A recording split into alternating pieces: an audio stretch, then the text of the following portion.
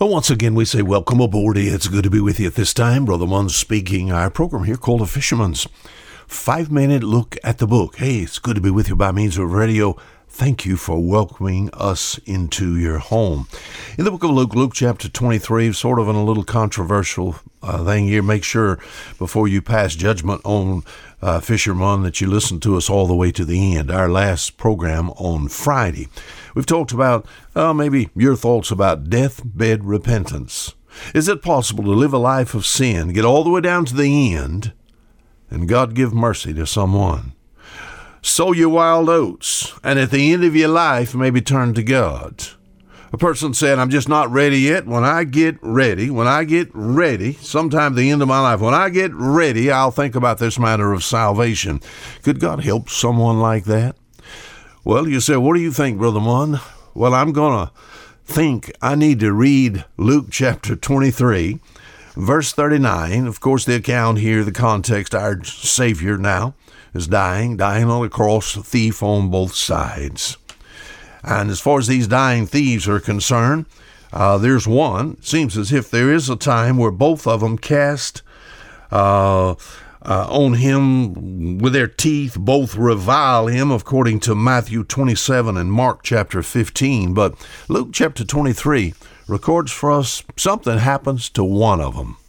This is the dying thief.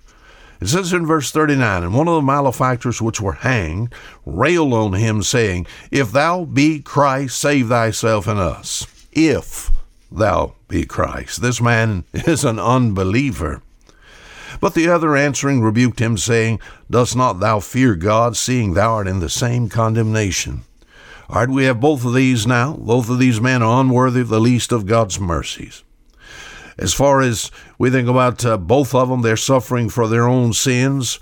They're, as far as just being a rebel sinner, probably Gentiles outside of Christ, outside the covenant. They're hopelessly lost, and they cannot save themselves. And yet one of them makes a confession. What does he confess to? But the other in answering rebuked him, saying, Now, my text is important here now. It says, Dost thou not fear God? One of them said, We've cursed and blasphemed enough. Dost thou, this one thief is calling out to another.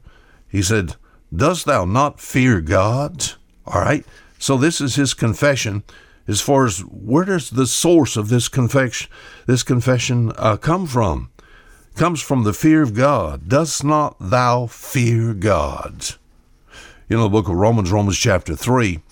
I remember the chapter, talks about the sinner there.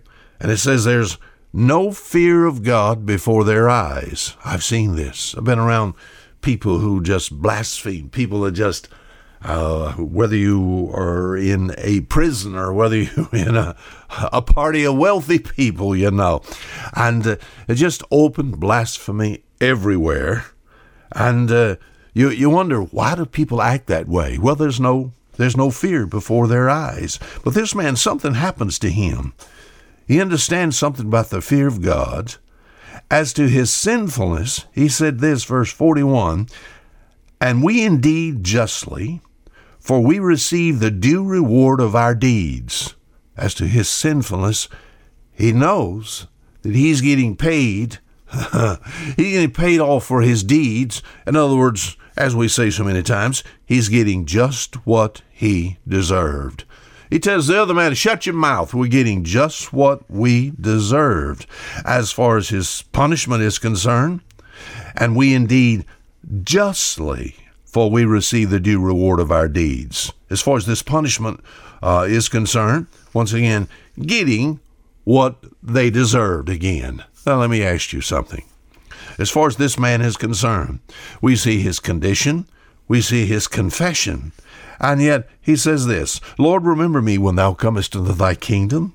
And Jesus saith unto him, unusual words to this man who his condition is one that's lost. He can't help himself, but he makes this confession, and Jesus said, verily I say unto thee, today shalt thou be with me in paradise. This man somehow becomes a trophy of God's grace. Until tomorrow, this is Fisher Munn saying goodbye.